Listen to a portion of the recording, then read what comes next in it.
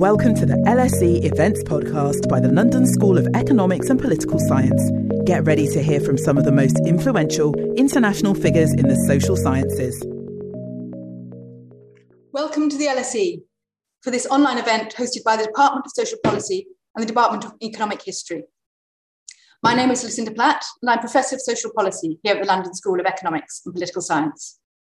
I'm really delighted to welcome today Professor Claudia Goldin, Professor Jane Humphreys, Dr. Berkay Özcan, and Dr. Eva Taseva to the LSE.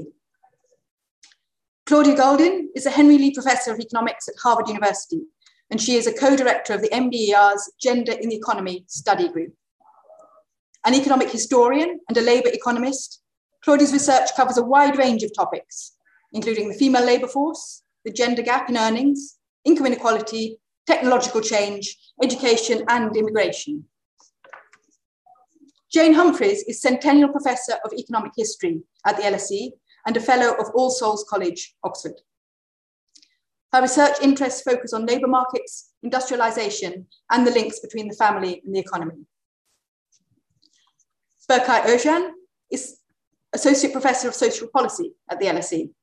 Berkay is a social demographer working at the intersection between family processes such as divorce, marriage, and fertility, and child and economic outcomes, savings, labour supply, and so on, to understand social stratification processes. And finally, Eva Taseva is an LSE Fellow in the Department of Social Policy. Eva's research focuses on income inequality and poverty and the redistributive effects of tax benefit policies within specific countries and in cross-country comparative perspective. The event today will take the form of an open discussion to discuss the themes of gender equity and couple equity as presented in Claudia Goldin's book, Career and Family, Women's Long Journey Towards Equity. Now you can see the book, great book. Professor Goldin will start by outlining some of the key themes in her book. Then she'll be followed by commentaries from Professor Humphreys, Dr. Taseva, and Dr. Özcan. And they will raise some questions, and then it will be your turn to raise questions after that. For those Twitter users in the audience, the hashtag for today's event is hashtag LSE Gender Equity. This online event is being recorded and will hopefully be made available as a podcast, subject to no technical difficulties. As I said, at the end, there will be the chance for you to put your questions to all of the speakers at the event today. To submit your questions, please use the Q&A feature at the bottom of your screen. Questions will be submitted to me, and I will pose as many as I can get through to the speakers. Please let us know your name and affiliation, and we're particularly keen to hear from our students and alumni, so please identify yourself as a student or alumni if you are.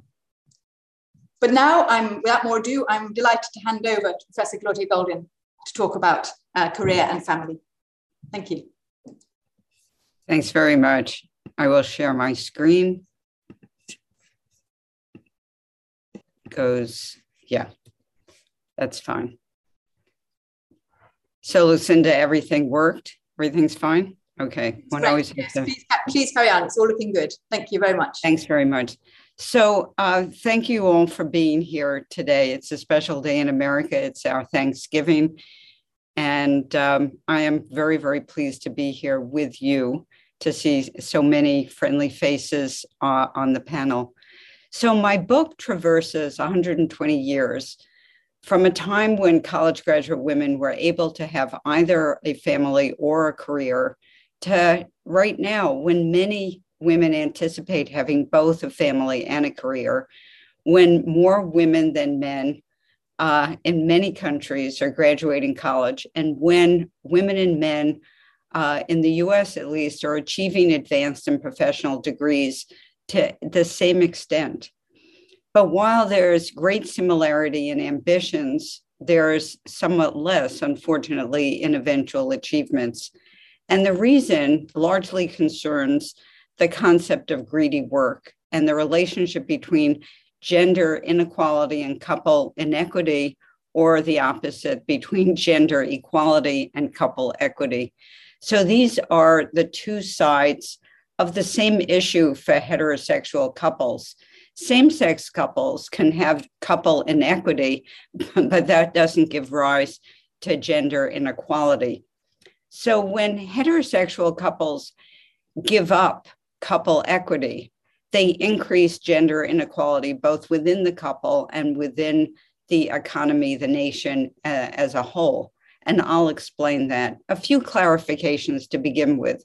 My work concerns college graduate women and men because they have had the greatest opportunity to achieve what I call career, even when their numbers were very low. And the second thing is that career really is different from a job. A career is something achieved over time, and it comes from the Latin root to mean to run a race, as in chariot and carriage. And a job is more of a spot position to earn a living. So aspirations and achievements of college women across the past 120 years or so really greatly changed. And the reasons for the changes vary with the period. So there was a transition from brawn work to brain work, for example. There were huge changes within the home. And somewhat later, there was greatly improved ability of women to control their fertility, and that enabled a delay in marriage, a delay in childbearing. But the way that work is structured and the persistence of various social norms, no matter how much weaker they've become, mean that women are less able to attain both career and family. So the groups of college graduate women that I describe in the book form what I call a succession of generations, each sort of metaphorically passing a baton from one to the next with its warnings and its advice. So there are 5 distinct groups that can be discerned. And the first graduated college at the beginning of the 20th century. It achieved career or family, rarely both. The next had a job and then a family. The third had a family and then a job. Those are the mothers of the baby boom in America. The fourth, my generation, was the first to desire a career and a family, but did it as career, then family. And the fifth, the one that is the closest to the present, desires a career and a family and has succeeded, we'll see, to some degree. The 120-year transition from career or family to career and family is shown here bookended with women who served in the US Congress, beginning with Jeannette Rankin, the first woman elected to US federal office. She was very typical of the career portion, not a typical person of her cohort. She had no kids, no marriage, but she had an incredibly amazing career. At the other extreme is Tammy Duckworth, senator from the state of Illinois.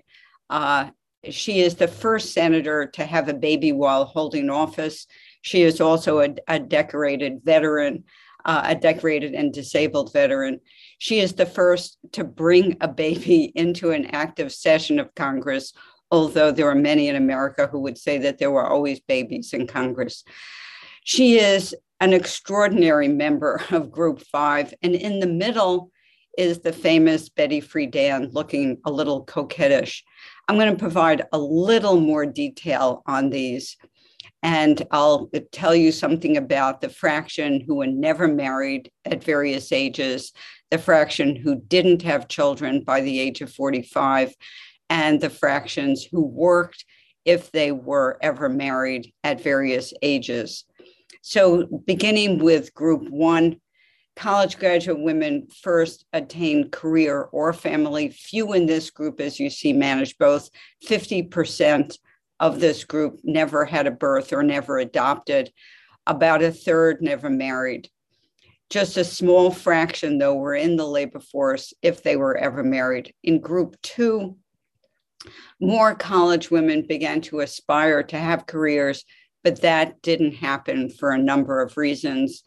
In Group 3, job opportunities improved. America was swept up in the post-war baby boom, early marriages, lots of kids. College women shifted to planning for family first, but then a job. Just 9% of this group never married. You can see the extraordinary change from the first group. And about 18% never had a birth or never adopted. Of those who married, over 90% had kids. Their employment was low when they were young. It greatly increased to almost 3/4 when the kids were older. This really was progressive change since they found a way to have a job and then a family, to have a job and a family. The order was family and then job. For group 4, career, then family became the goal for many. They delayed marriage and children. For career, they had very high work rates when they were young. The pill and its dissemination to young single women enabled the delay of marriage and family and helped boost their investments in career. But the biological clock ran out on many. As you can see, 27% never had kids, as this iconic Liechtenstein print reminds us. For group 5, having seen what group 4 did, their goal is have both. And in fact, they achieved something better in the sense that 21% didn't have a kid by the time they were in their 40s. Marriage and family for group 5 are still being greatly, greatly delayed, but birth rates are actually up, partly due to assisted reproductive technologies. Of course, there is also the fact that we've had a pandemic, and if we look at this group in the near future, we might see this going in the slightly other direction.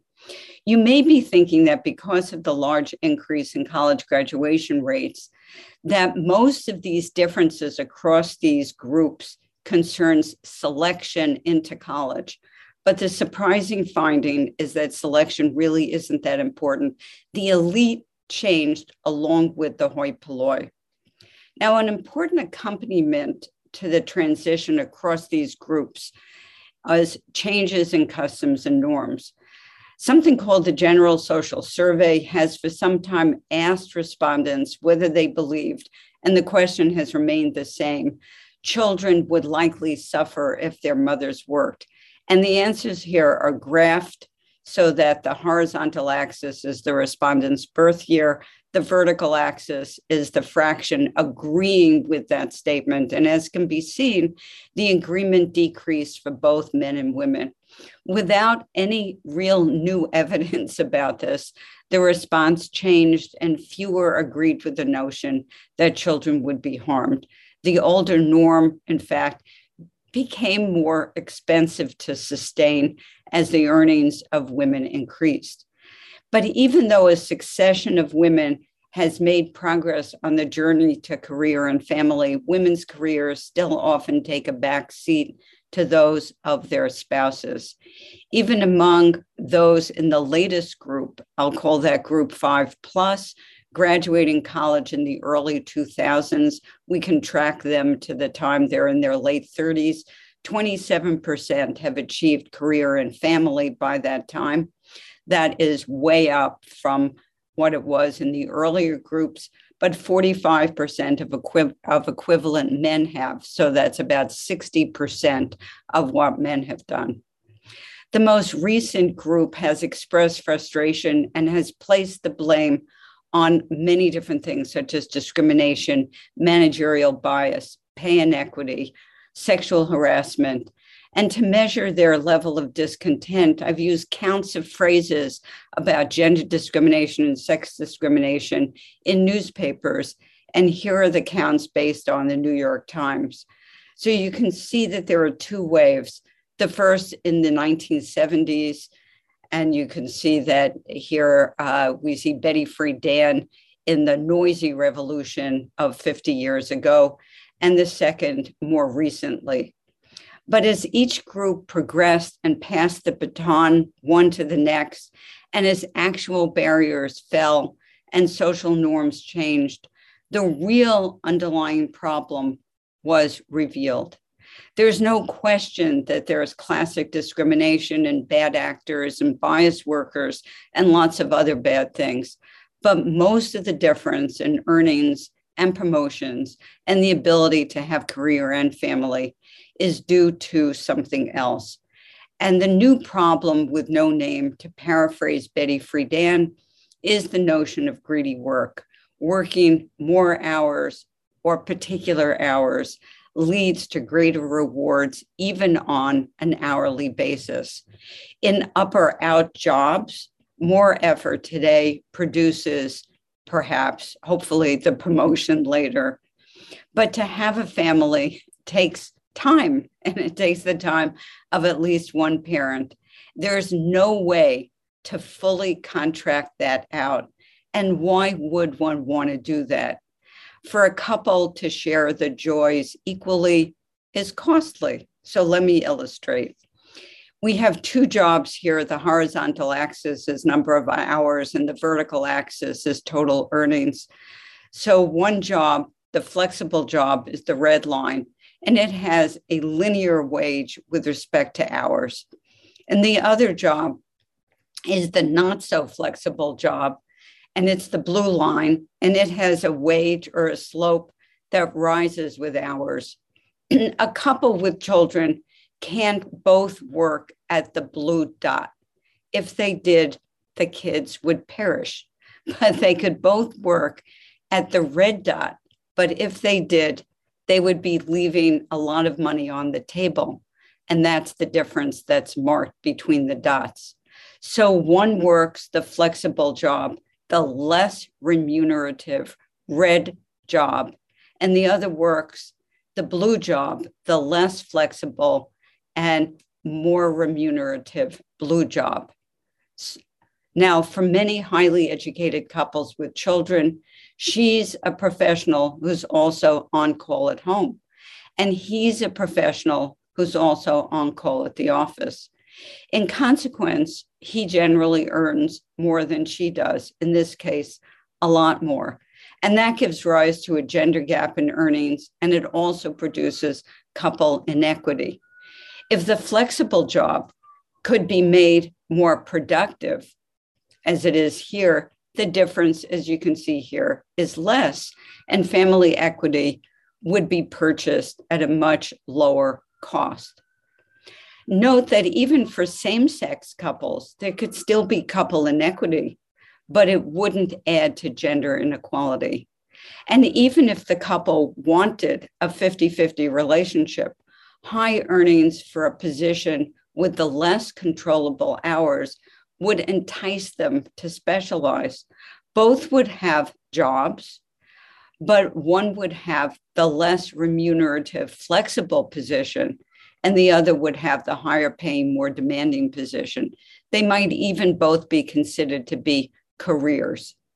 The point is that the gender gap in earnings is a symptom of career blockage. The cause of career blockage here is the high price of couple equity. So let me get into a couple of solutions and finish up. So what are some solutions?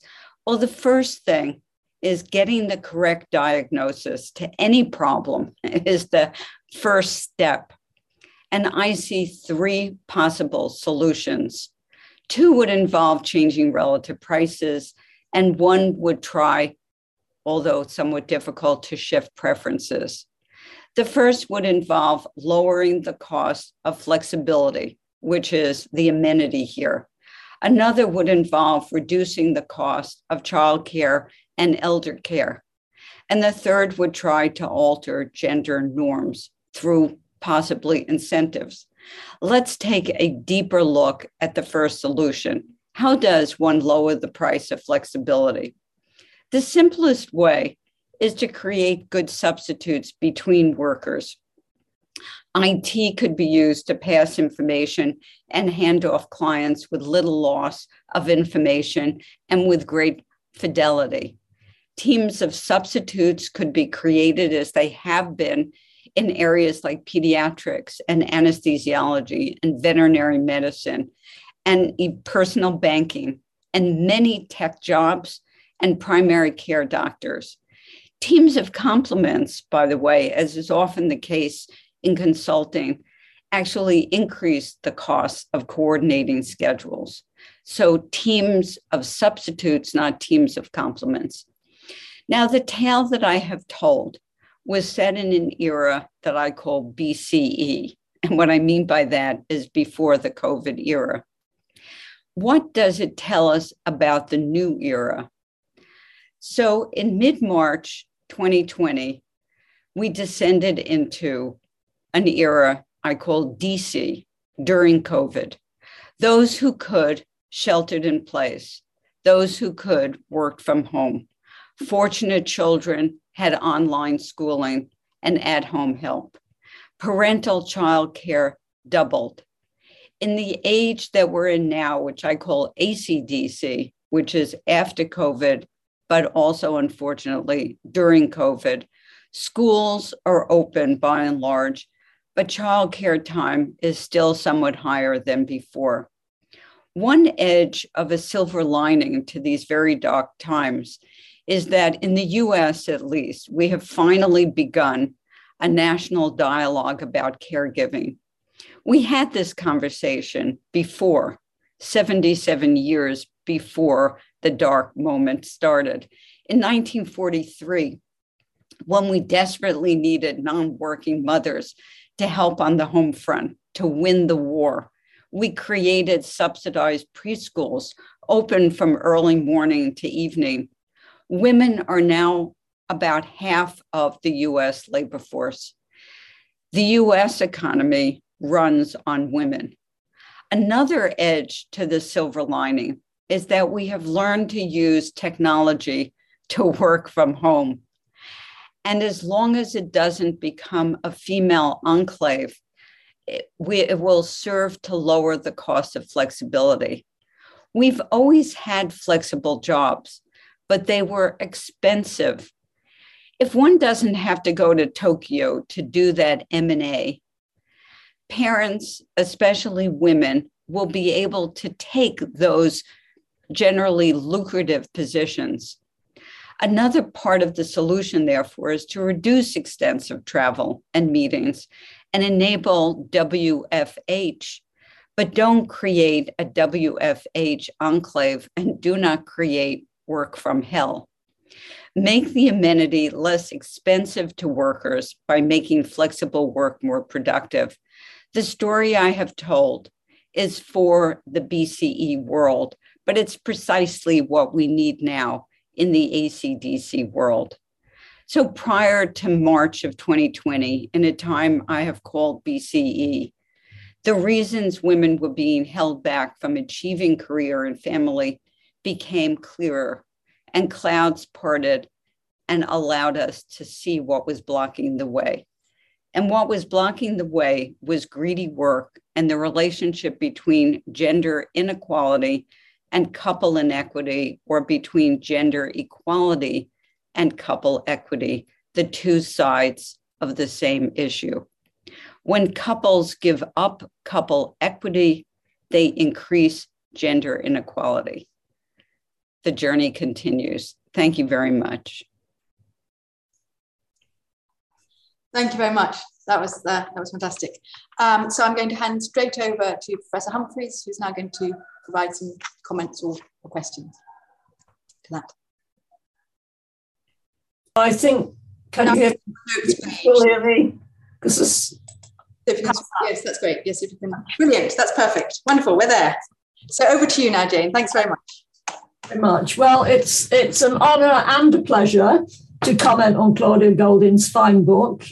As an economic historian, I particularly welcome the historical framing of career and family, which takes us chronologically through the varying responses of cohorts of women to the difficulties faced in balancing the demands of work and family.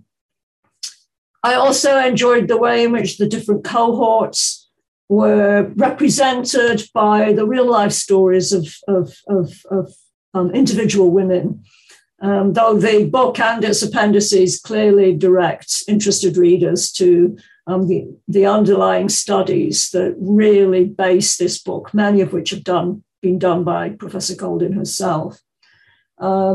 These stories got me thinking about the women that I knew and I had been taught by, looked up to, and how they had negotiated the difficulties of family and career, sometimes at great cost to themselves.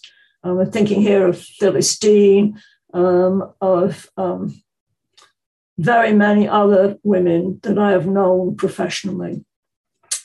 But most of all, I'm enthusiastic about the bringing together of family and labour markets to understand women's changing experience and ongoing inequalities, especially as the former, the family, usually remains a black box, detached from the labour market in economic analysis. And I think this is going to be my theme tonight. And so I'm going to actually talk less about the historical framing of the book than about its current implications. I could use my whole 10 minutes to praise this book, but as a commentator, I think my job is to press. And so I'm going to press on two particular issues.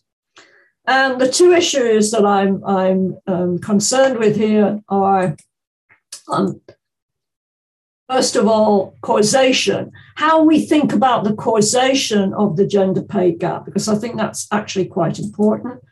And its importance, and by here I mean really its relevance to all women. So I'm stepping beyond the college-educated women that are the actual focus of Claudia's book. And the discussion of causation promotes issues around, can we change the way we work? And I think the discussion of relevance poses issues about, can we revalue caring? And I would argue that both these issues come up against the economics discipline itself and its market focus. And that will be really the direction my comments are going in. So, causation and the gender pay gap. Well, of course, as social scientists, we all know the difficulties of making sure we never interpret associations as causes, and identifying causal processes in a world of simultaneity and feedback effects is extremely difficult. We used to rather blithely, indiscriminately rely on econometric analyses of the gender pay gap to identify causation, and I'm going to talk a little bit about that in a minute.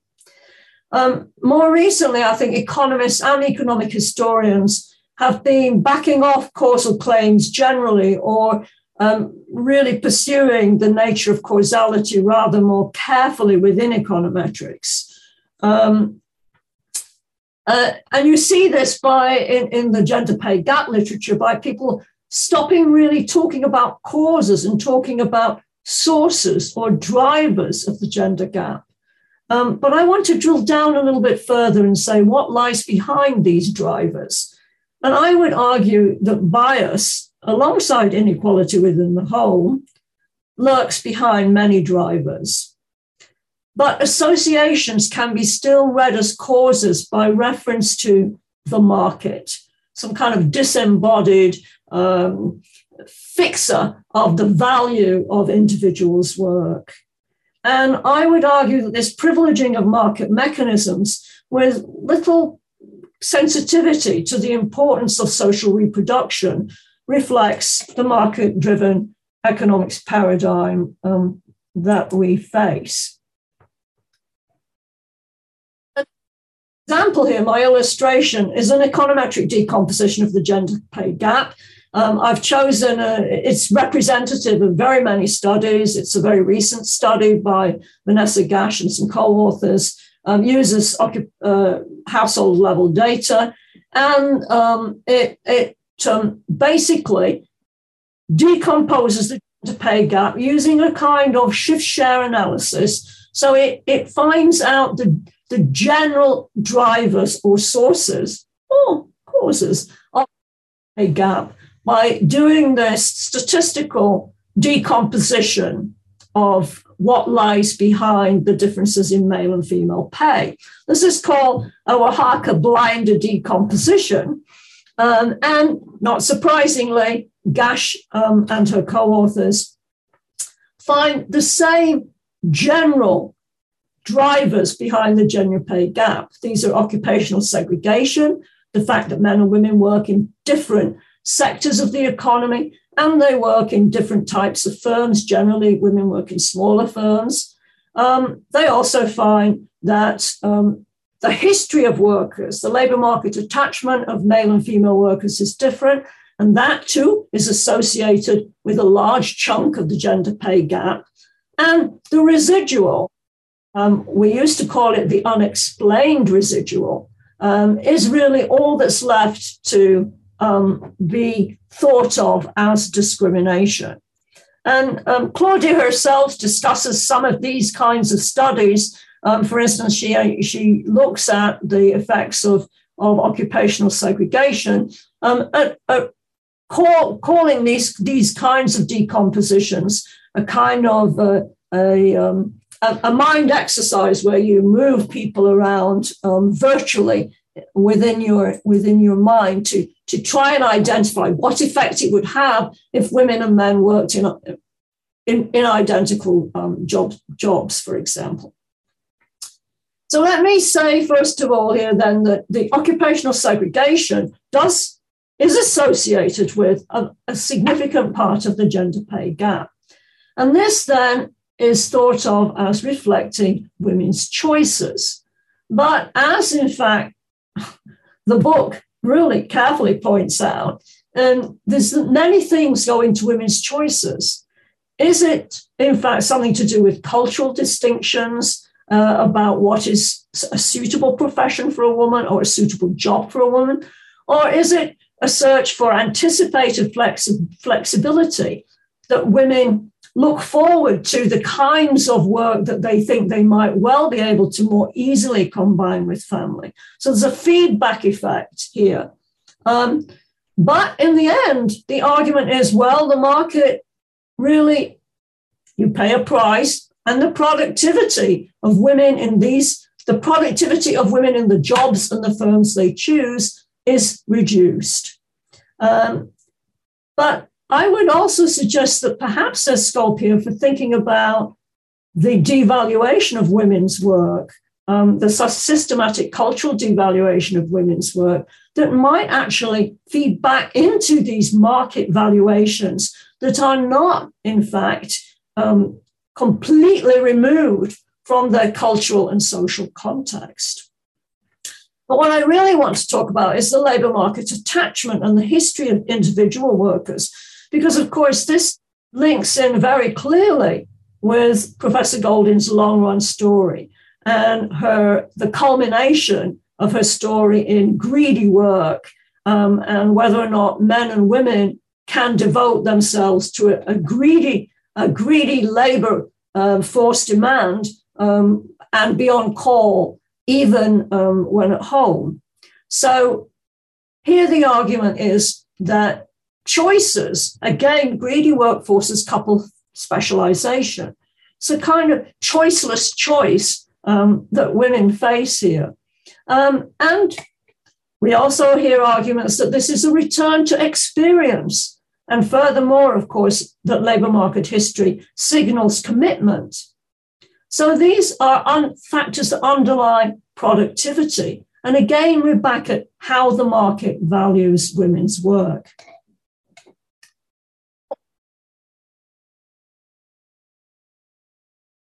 Logic.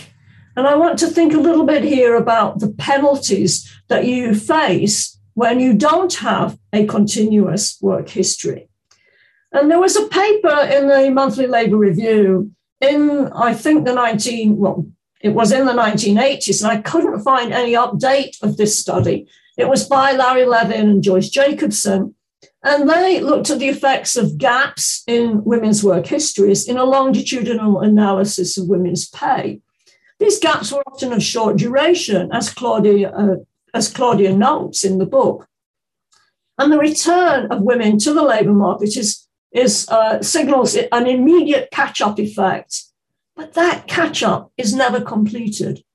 20 years later, women are still paying a penalty for a gap that they had many, many decades earlier.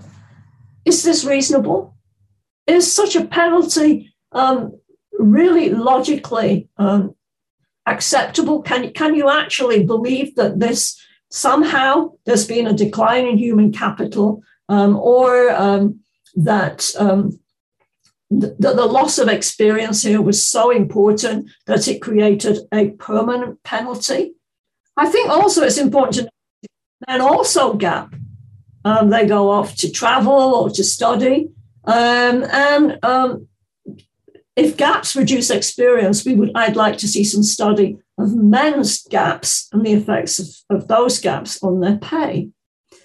It also seems bizarre to me that we can argue that gaps reduce experience and depreciate human capital for women. We just had an argument in this country about how a second job is really a vital experience to members of parliament, for example, and that it enlarges their competence in the political sphere if they have had some experience in other spheres. Plus, many women build on the experience that they would have had when they were gapping and raising children or looking after elders. I haven't really got time to go into the resistance to greedy work, but I actually think that much of these arguments really are a smokescreen. And I've been looking in job seekers' views here on this topic, and I've given you a quotation here from what one job seeker said about the response to their discontinuous work history. And essentially they say, it's just a smokescreen by employers. So moving on then from this kind of argument, looking at the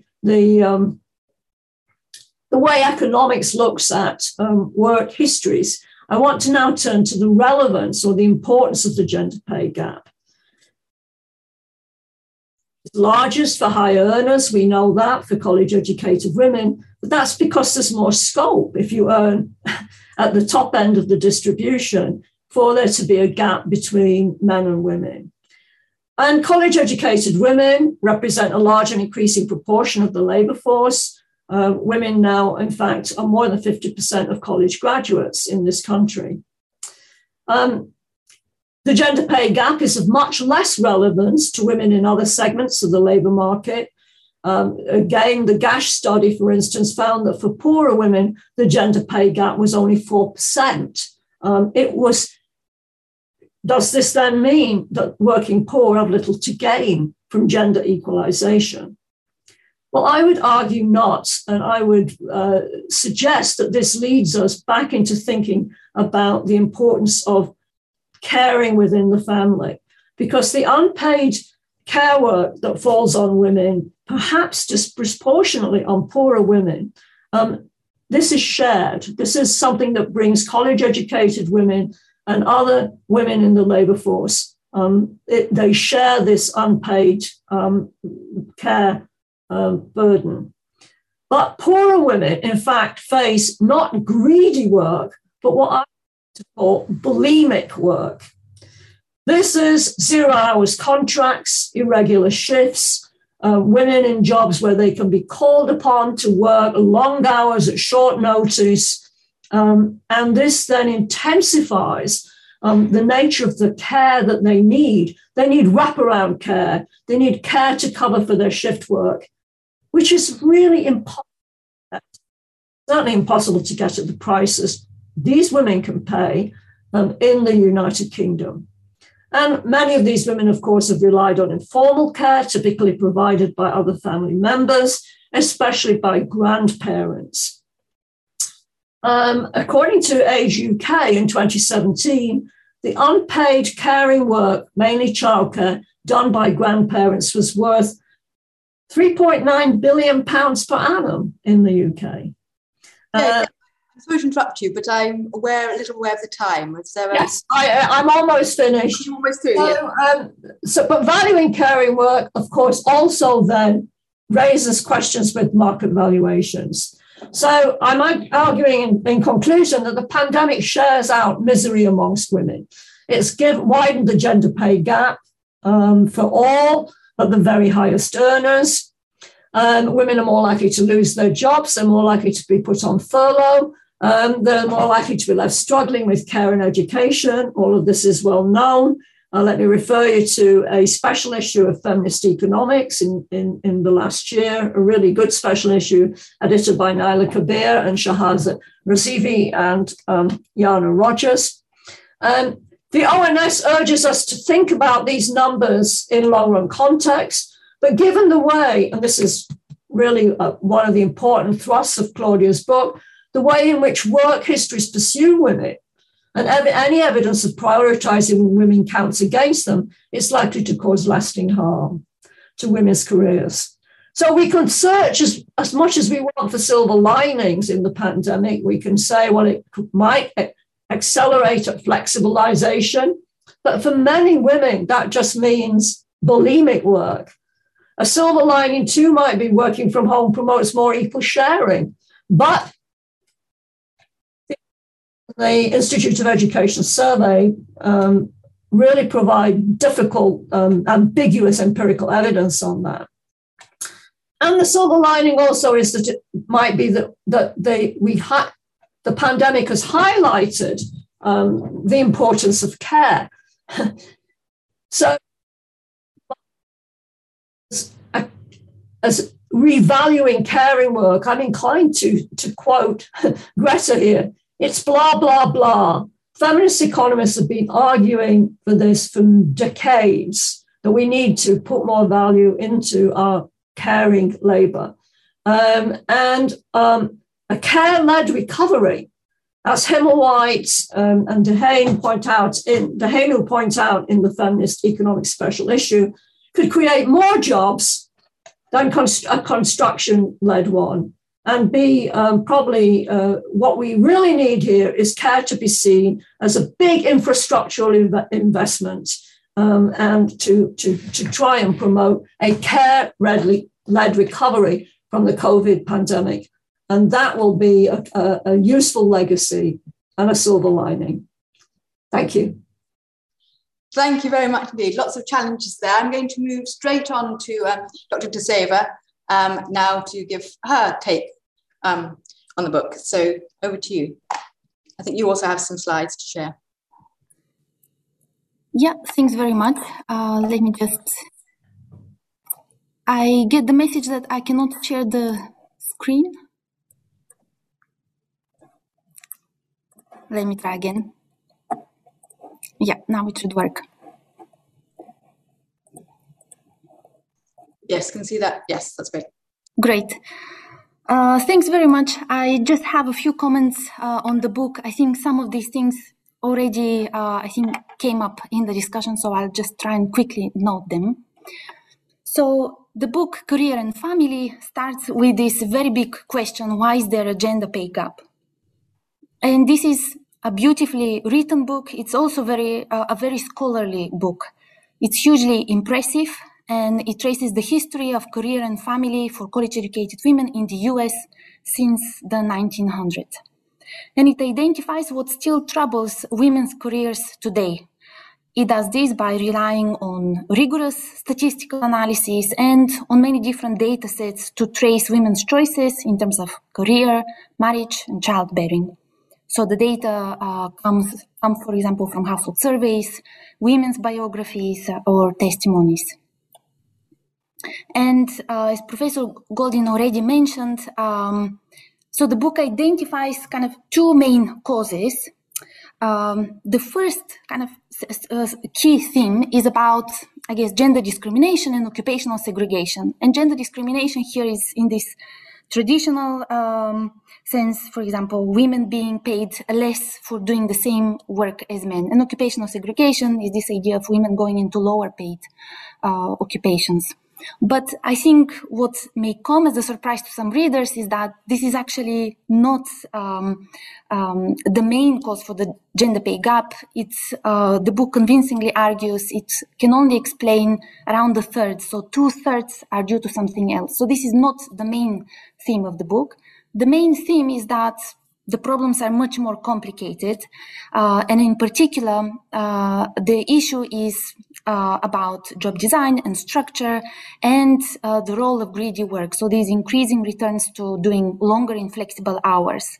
So labor markets generously rewarding the person who is willing to hold a greedy job. And in the case of couples, if there are caring responsibilities, both members of the couple can't take the greedy job. One member has to be on call and home, and that usually tends to be the woman, while the man takes up the greedy job. And the book also mentions that the value of greedy work has soared since the 1980s. So there are two main ideas or contributions that I particularly liked. So the first one is kind of this idea or lesson for both social scientists and policymakers, which cannot be emphasized enough. And that is that to understand today's problems, we need to look at the past. So the book examines how the concept of career and family has evolved over the past 100+ years. And it takes us on a journey to follow the experiences and choices of these 5 distinct groups of women, which have been born in different parts over the last century. And the second idea or key contribution is this concept of greedy work.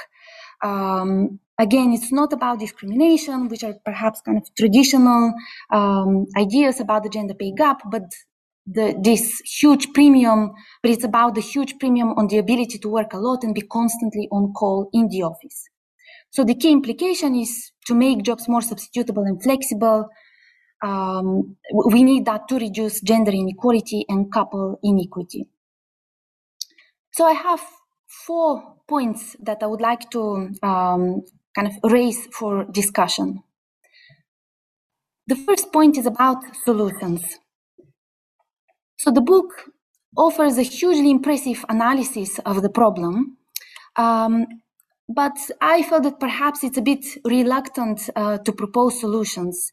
And as Professor Goldin also notes in the book, there are no quick fixes to the problem. But my first question is, why do greedy jobs exist at all? So it seems that it's very good for employers to have substitutable workers, because then they don't need to pay this high premium for doing longer and flexible hours. But the fact that this is not happening across all occupations, the fact that there are greedy jobs, maybe suggests that there are substantial costs for substitutability. For example, it's very costly for employers to have 2 workers doing the same job rather than one. Maybe there are also substantial coordination costs or costs in terms of who should be held accountable if something goes wrong. So my question is, does this mean that the problem is unlikely to go away by itself? And related to that, how can workers, women, men, governments push firms to be less greedy if that doesn't happen by default? And will we have to just live with some greedy jobs? So especially in markets where the winner takes it all, jobs tend to be non-substitutable. For example, if we think about writers or performers, professors or athletes. So we can have one Claudia Goldin, but we can't have 2. And I just want to also highlight, as previously noted, the important role for social norms here. So the fact that it is men who tend to take the greedy jobs while women stay on call at home.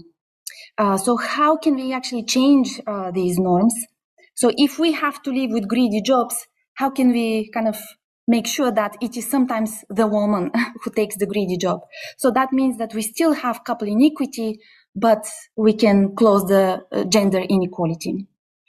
And I also want to kind of put out there that though discrimination or occupational segregation are not the main culprit for the gender pay gap, there may be still a lot to do to tackle this, and the analysis in the book is US focused, but discrimination may be more important in other settings.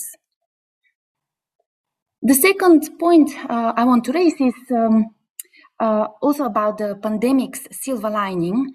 So the book talks about the extra flexibility that we've gained during the pandemic. So before, you had to take a flight to go to Tokyo to strike a deal, to make a handshake. Now, handshakes can be made online. So in other words, the cost of flexibility has been pushed down. So presumably potentially there is less need for specialization within the couple. But as the book also mentions, data from the US, and by the way, that's consistent also with data from the UK and other countries.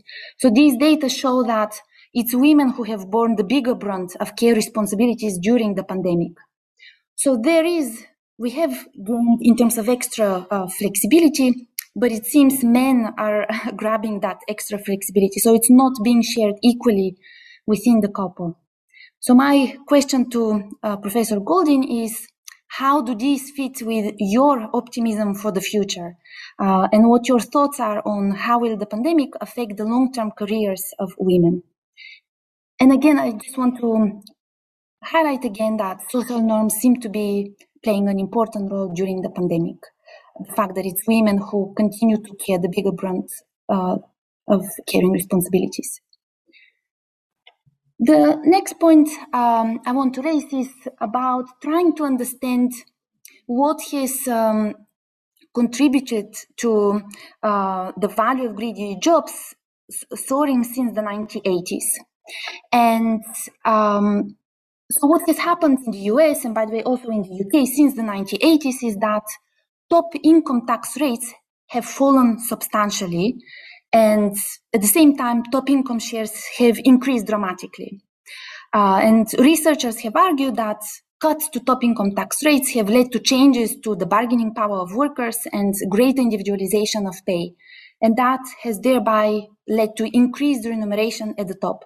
So my question is whether these cuts to top income tax rates have contributed to the increase in the value of greedy jobs, and potentially what are the policy implications of that. And the last point I want to raise is about whether the menopause is continuing to hold back women's careers and pay in older age. And here I put menopause in quotation marks because that could mean that could be about the symptoms of menopause, but also it could be about perceived or actual negative attitudes by colleagues and employers towards older menopausal women, which may be affecting their careers and pay. And these are just two snapshots from recent articles in The Guardian.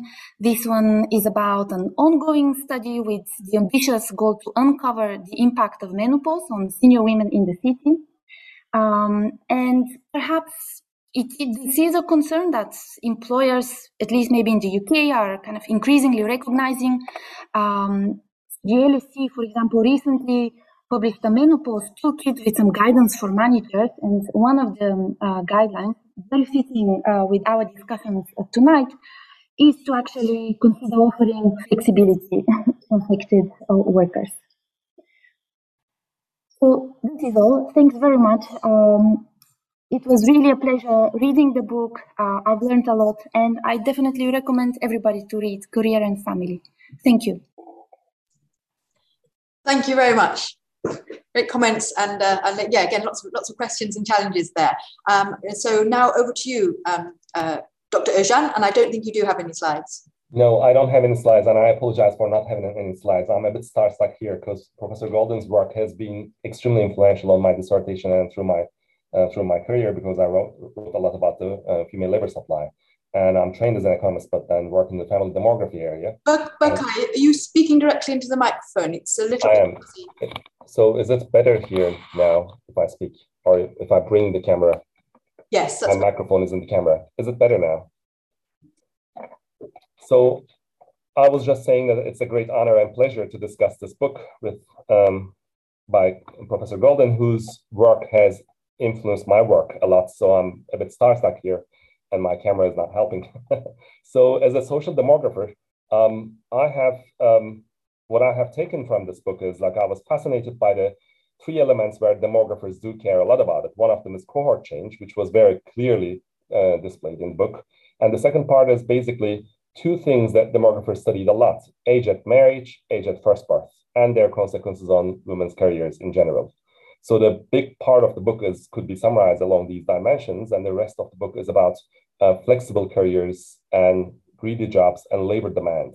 There were two axes to discuss about the issues of work-life balance, which was one side is basically that we have studied in the economics for a long time about the factors that are affecting labor supply, and the greedy work framework makes us look more closer to the labor demand side and see what makes the jobs actually more greedy versus the others.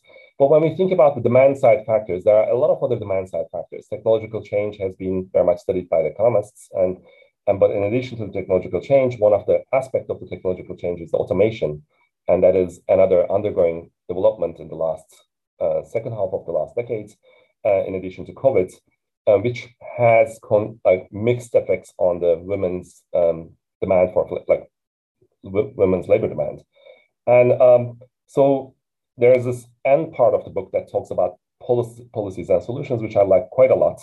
And the book is extremely rich in its providing examples, biographical information, and as well as quite nuanced in discussing the new literature that is looking at college-educated women's interruptions and first birth and combines a number of policy-relevant issues about the parental leave, father quotas, and everything about the policy solutions too.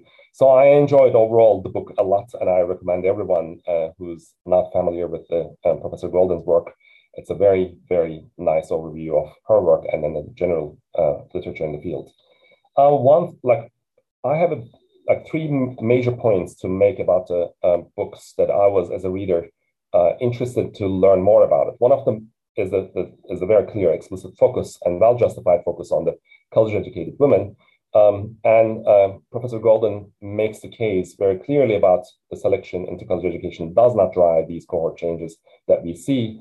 And it's actually, when we look at the sample of women who are in the elite colleges like Radcliffe and so on, the selection is not the explanation. The preferences are quite constant. But we know that the preferences on the college education group that are non-elite, and when the heterogeneity in that group increases over time, might have driven the effect. And then that is kind of confirmed with the anecdotal evidence that the professor provides in the book about her own mother has changed their preferences or norms about whether childcare should be done by the mother or the formal childcare. So I was a bit more interested in that part of the discussion because as a social demographer that we know that there's also a change in the norm around the childcare. Childcare language has changed, and then people talk more about child investments and parental investments rather than just the care part of the duty. And then there's a little discussion about the college-educated women actually driving that language change and ideological change around parental investments, which is like they're talking about parental ideologies, intensive parenting, which the requirements for raising children have gone up. And that revolution itself is driven also by the college-educated women, which is a very interesting revolution, which is very much untouched in the book because like parental ideologies and changes around the parental investments are implemented by the women whose opportunity cost is higher in the labor market. They do more of the reading to the children. They do more of the taking children to the clubs. They do more of the intensive parenting and long breastfeeding and all other factors where the opportunity cost is higher for the sake of perhaps privileging the next generation and transmitting part of that college education privilege relative to the rest of the distribution in the next generation. So it's somehow foregoing the current generation's some sort of labor supply and earnings costs in favor of the next generation children's advantage in the future. And that hasn't been much elaborated in the book. And I would like to learn a bit more about what Professor Golden thinks about that development, and what we think about childcare is not anymore the childcare itself, but it's actually an ideology around the parental investments. And another aspect that I would like to hear more about is this greedy work notion, and that is a very much specific in the theoretical postulation is to the college-educated women and the high end of the occupational distribution. And we have and the quotation in the book that says occupational segregation explains only 1/3 of the general earnings gap. but the occupational segregation's weight in the earnings gap is higher in the non-college education group, perhaps, right? So we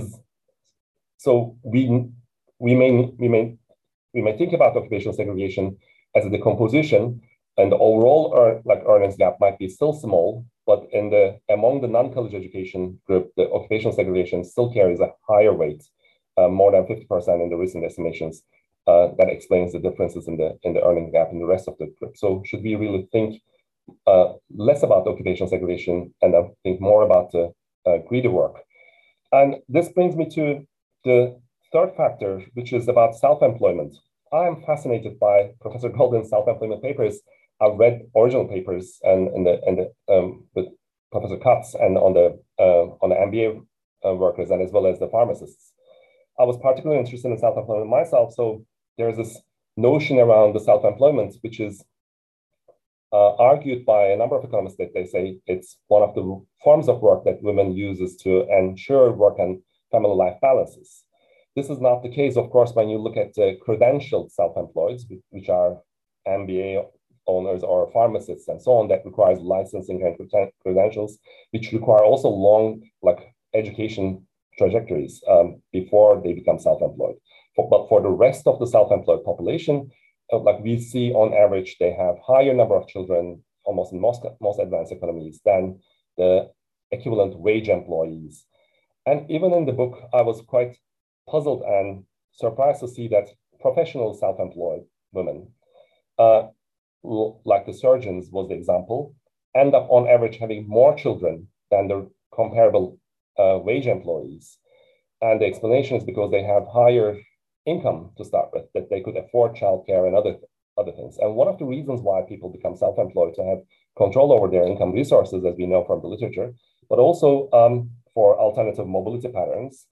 And although self-employment has been at the same time portrayed in European literatures as one form of unstable, uncertain job category. So it's when we discuss why slow fertility has been observed a lot in Europe, especially in Southern Europe, one of the explanations have been coming from the macro studies is that self-employment rates, unemployment rates, and they were all pulled together to say that income uncertainty and labor market uncertainty has been increasing dramatically to then generate very low fertility rates in Europe, and which was self-employment in that case was portrayed as an insecure form of employment, and that was the dimension of the occupations which is not discussed in the book, the insecurity and uncertainty part of the labor market.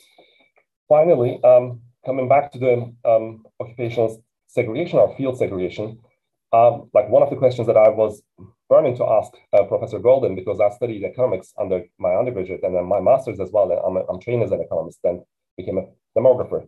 And when I was studying economics, studying gender within economics was quite an unusual thing, that there was no one studying, and then the only literature was produced was a handful of leading scholars, including yourself, Professor Goldin. So I was very much fascinated by that work. But you've been studying successfully women within the field of economics discipline, which the discipline itself is coming to terms with its own inclusion problems these days in the as an economics science, where academic economics is sufficiently inclusive to women or not.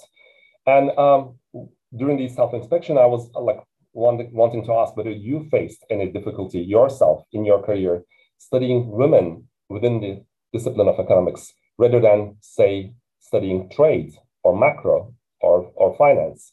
I was wondering about that because within the economics of discipline, there is also a field segregation. And I was wondering whether it has any knock-on effect on the gender gap within the discipline of economics, and whether we should care about that. So here I finish my questions, and I really appreciate for getting this chance to ask my questions here, and I'm very honored to read the book. And thank you so much. Thank you. So, yet more questions. There are a lot of people who want to ask questions from the audience. So I'm going to let them have their time, and then maybe we'll get 5 minutes at the end where you might get the chance to pick up on some of these points as well, Claudia, if we can do it that way. So there are already quite a lot of questions in the Q&A. So I'm just going to take them in order and try and get through as many as possible. So it'd be great if you could keep your responses relatively short. People have been asked to identify who they're for, but not all of them have done so. So I'll start with the first one in front of me is Debbie Fan, who is an LSE master student at LSE Department of Economic History. And Debbie's asking, historically and culturally and currently in the US, there were or are institutional factors other than the cost of flexible jobs that induce gender inequality, such as anti-abortion laws or the failure of ERA. How do we view the relationship between the cost of flexibility and what else can we do to remove the institutional barriers to gender equality? So I think that's for you. Yeah, it's a big question. Thanks a lot. As I said at the end of my talk, the clouds have parted and now we can see the big issue. So one can sort of look back in history and see barriers that were real walls, not just little hurdles. And those get reduced. And then we can see what is really the major barrier today. That isn't to say that there isn't, bias and discrimination still sitting around, or sexual harassment, which we know is still sitting around. But they're far less than barriers such as marriage bars or anti-nepotism bars or things like that. So thanks very much, Debbie. So I'll move straight on to the next question, which comes from Patrick Wallace in the Department of Economic History. So he says, thank you for a fascinating analysis. And asks, I wondered if this sequence has developed differently at all in social groups or countries where the family structure is more extended and less nuclear. So who would like to take that? Do you want to start, Claudia, and then maybe other people can say if they've got anything to add? Well, I think it depends upon whether Patrick's question is within the realm that I'm looking at, or whether we're looking at economies in which are making a move out of agriculture, whether we're looking at economies today or economies in the past. It's sort of quite open, but I think that the heart of the question is really about whether grandparents step into the picture. And by and large, if you're living with your in-laws, what you gain by them stepping into the picture is what you lose by the fact that you're the person who's also cleaning the house and working there. And we're also then thinking about a level of economic development, which is very different from the level that each of us has talked about in our comments. I see Jane would like to jump in. Well, I just wanted to emphasize that grandparent care, even if you don't share a household, has really been very significant in European countries just before COVID, in your group 5 before COVID. And I think grandparents have played a key role in enabling women to have careers and families. But even more important, grandparents enable women to work, those poorer women who need, as I talked about, much more wraparound care, much less care that can be purchased from the childcare sector. So I do think grandparents really have a key role in this evolution of women's position. And the current... But let me add something about my work on women working longer, because remember, every grandmother is a woman as well. And so, in fact, in the US, the largest increase in female labor force participation is women over the age of 55. And that's mainly because those are the women from group 4, for example, who are older, who themselves have careers this is exactly what we were talking about with regard to cohort change. This is a cohort moving through time. They don't want to take care of their grandchildren. They have their own careers. Thank you. There's a question here which I think picks up on potentially on Berkay's point as well. So this is from a third-year economics and finance student from Surrey, asking how significant do you think gender inequality within parents, specifically the amount of time spent with a child, is on children's development? So I don't know whether... I think that the questions that Berkay raised on intensive parenting are absolutely fascinating. And that's like a whole other issue, because we know that the more educated parents, not just in the US and in the UK, but in every country that we can study, that these are the parents that are putting in the greatest amount of time. And of course, it's somewhat odd because it's the most expensive time. What exactly the results are from that is very hard to piece out, because not only are the parents putting in time, but they're buying lots of things. So, Berkay, do you have an addition here? Well, yes, actually, my co-author Vida Maralani from Cornell and I have been working on a project to look at what type of investments are actually gendered. So we can look at, in the US, using NSY data, whether long breastfeeding is, for example, can only be done by women, but then reading for the book can be done both men and women, but they are still done by women. So we can classify a bunch of representative proxies about this parental investments strategies that are gendered themselves, and we see them that they are dramatically high, and then they have long-lasting effects in their women's labor supply for the college-educated women, more so than the rest of the distribution. So yeah, I think this is fascinating. But in the ATUS, we see that both educated men and educated women are spending over, for the past 20, 30 years, have progressively increased this intensive parenting. Yeah. Yes, it's an interesting area. I think the question was specifically about child development, but I guess that's partly what Berkay's answer leads to this issue about socialization as well that Jane mentioned. But I will move on. There's a short question here about from an academic's perspective. So this is from Kitty Stewart, and she's here at the LSE, and she's saying, academic jobs seem increasingly greedy.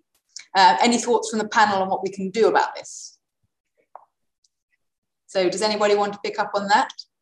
Well, I think the question is about up or out jobs, period. So greediness is not just the number of hours, it's also which hours, and which hours are not just which hours in your day or in your week, but also in your life.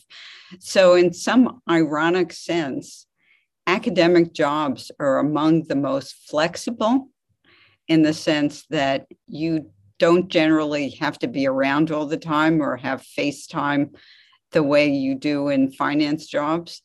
And yet they're also extremely greedy in the sense that they're pulling at the hours at the start of your career. And that start of your career is now later and later. So it bumps up to the biological clock issues. Whether or not anyone on the panel wants to call for the end of tenure, we in the US have a very strict, strong tenure progression.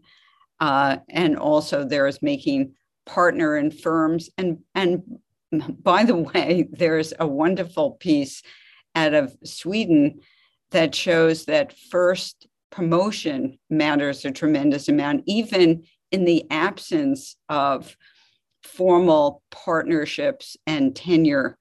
So I think that is a real issue. I'm not certain how to get around it. Anyone want to get rid of tenure?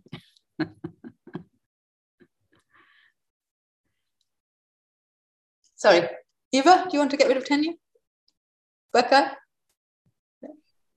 well, it's a bit disingenuous for me to say when I have it, so to not get rid of it. But I should say that academic jobs, like I fully agree with Professor Golden that academic jobs have these other benefits that, like it's in the book, which is quite well explained, an up and out type of jobs. And academic jobs fit into that characteristics, but we do have other benefits and flexibility that are happening. One thing that I can say from my short exposure is this is not a new phenomenon that they are getting increasingly greedy. They are getting greedy in different ways, but they have been always greedy for the last at least 30, 40 years in general, as much as we can see. Because another interesting point, and there's a great paper on this, is that at least American universities and colleges went whole hog in having gender equity. And so if female faculty got time off, male faculty got time off, and surprise, surprise, the guys published papers and the women took care of the babies. So the policy issues are, I think, extremely difficult. I would say that we should, if we have tenure, we should try to do it early for everybody and not drag this thing out longer and longer. Yes. So we now have a question from Maria Letizia from Lund University. And this is for Eva. So Maria Letizia asks, the top 1% of income earners are mostly male. While progressive taxation is a tool to improve equality overall, would it affect women differently if they are just currently reaching high hierarchical roles within firms and at the same time earning higher wages? So I think that's picking up on your point about taxation. So have you got anything to say about that, Eva? Right. Thank you. Actually, don't really know how many women versus men are in top 1% of the income share. I really put that question because I think to be able to solve a particular problem, we need to be also understanding what is kind of driving that problem. And I thought that whether that's the cuts in top tax income rates, I think it's important to understand whether that has to some extent driven the increase in the value of greedy jobs. But presumably, if there are indeed mostly men who are top earners, by increasing top tax rates again would, I guess, for sure reduce overall income inequality, but also gender income inequality. I don't know, this is just from top of my head, but I don't know what I think it's really far more difficult because when you increase top tax rates, you could also, the question is whether you're looking at after tax income, we're always looking at pre-tax income. And if you increase tax rates, we saw this for CEOs in US data, then you're increasing the amount that they receive so that their after-tax earnings are actually higher. So I don't think this is a simple question. But I do think, and I thank Eva for bringing up taxes, and I was hoping she would do that, because if I were to criticize my own book, and I'm pretty good at criticizing it, I would say that I left out the tax angle. And then in the US, for example, where we still have joint taxation, it is generally, for all the reasons we've been discussing, a greater tax on women. So therefore, we not only have joint taxation, but we don't have generous child care in terms of subsidies. And so therefore, the marginal hour for a woman to work, she's getting taxed at the marginal rate. And then the family is paying for the care of the kids. So it's in fact leading to a reduction in the number of hours in the intensive margin or the extensive margin in terms of participation. So taxes are extremely important. And if I rewrote the book, I would add something on the fiscal policy side. So can I tag along one quick question about the taxes here? So the joint taxation has also implications about who marries and who's stay cohabiting among the higher income earners. Is that correct? I remember one interview with two economists, Justin Wolfers and Betsy Stevenson. They were talking about not being married because of the tax policy reasons in one of the interviews. And so because the book gives a lot of emphasis on marriage as well in the United States, who gets married, so there might be some angle to exploit a bit more about the taxation. Yeah, but I don't care if you get married or you don't get married. So Betsy and Justin would be in my book because they cohabit and they have kids.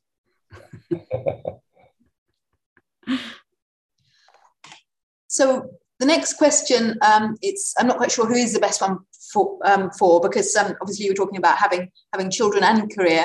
But this is from Martina Skapin, who's an alumna from politics and communication.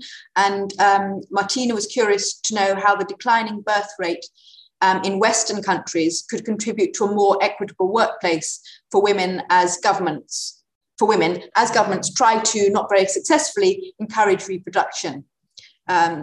She adds, childcare remains extremely expensive in most countries.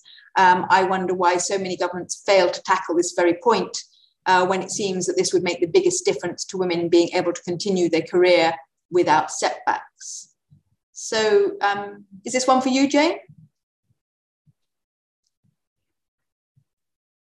This is for Berkay, because this is really about demographics.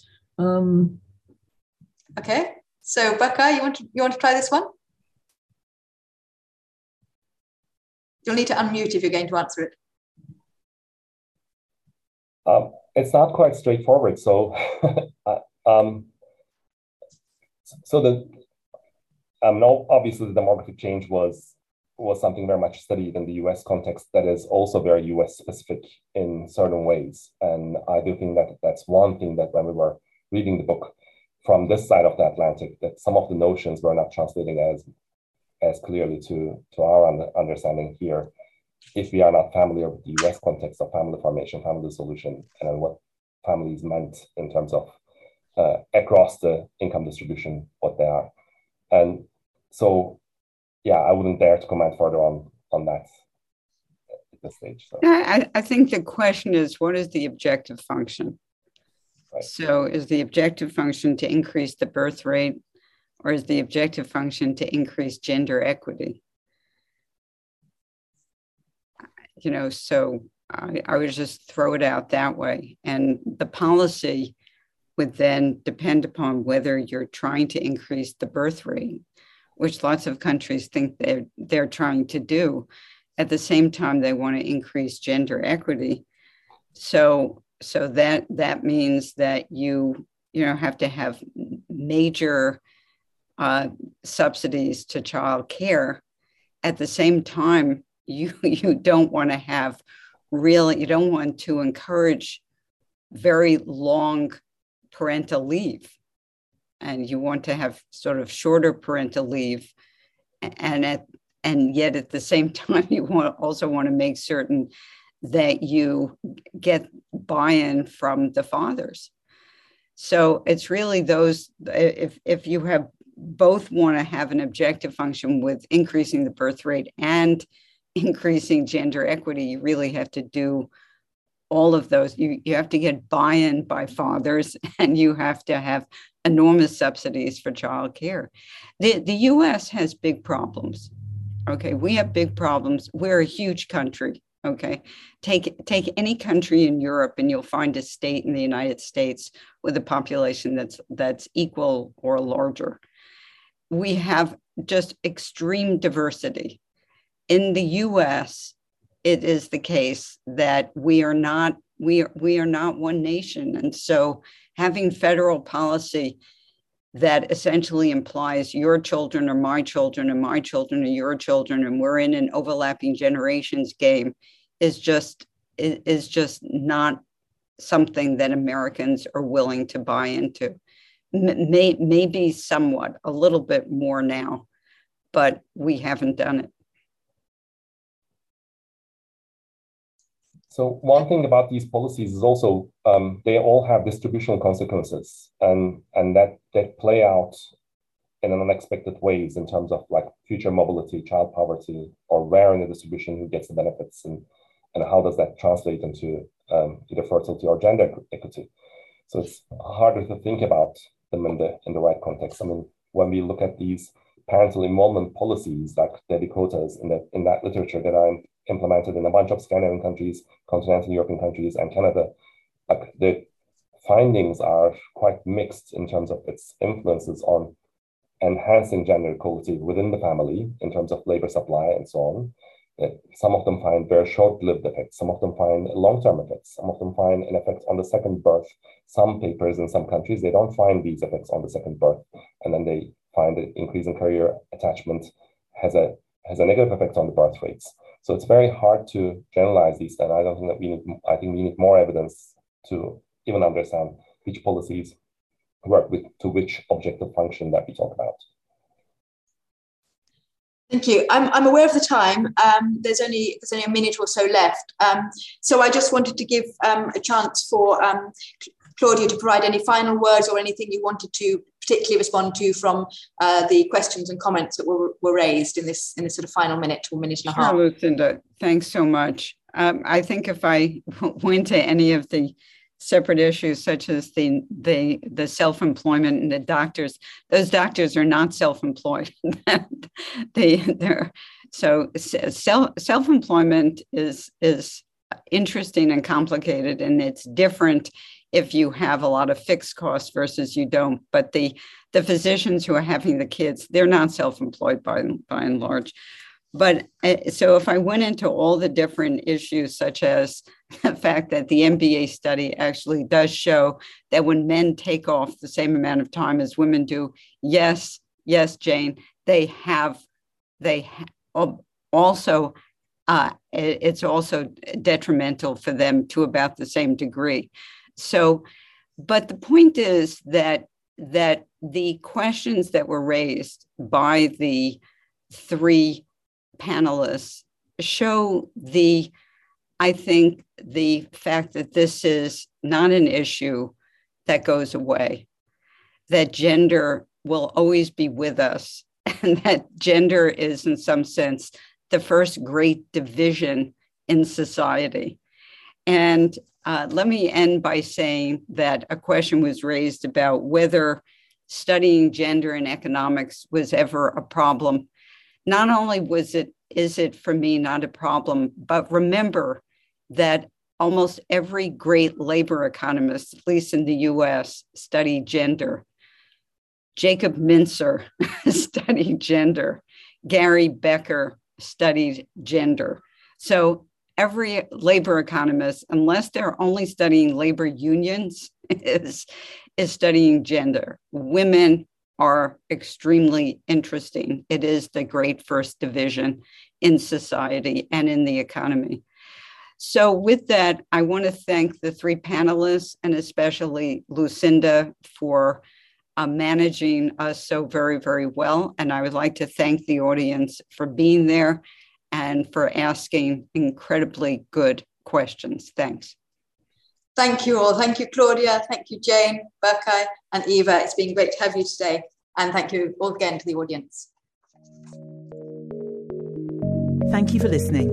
You can subscribe to the LSE Events podcast on your favourite podcast app and help other listeners discover us by leaving a review. Visit lse.ac.uk/events to find out what's on next. We hope you join us at another LSE event soon.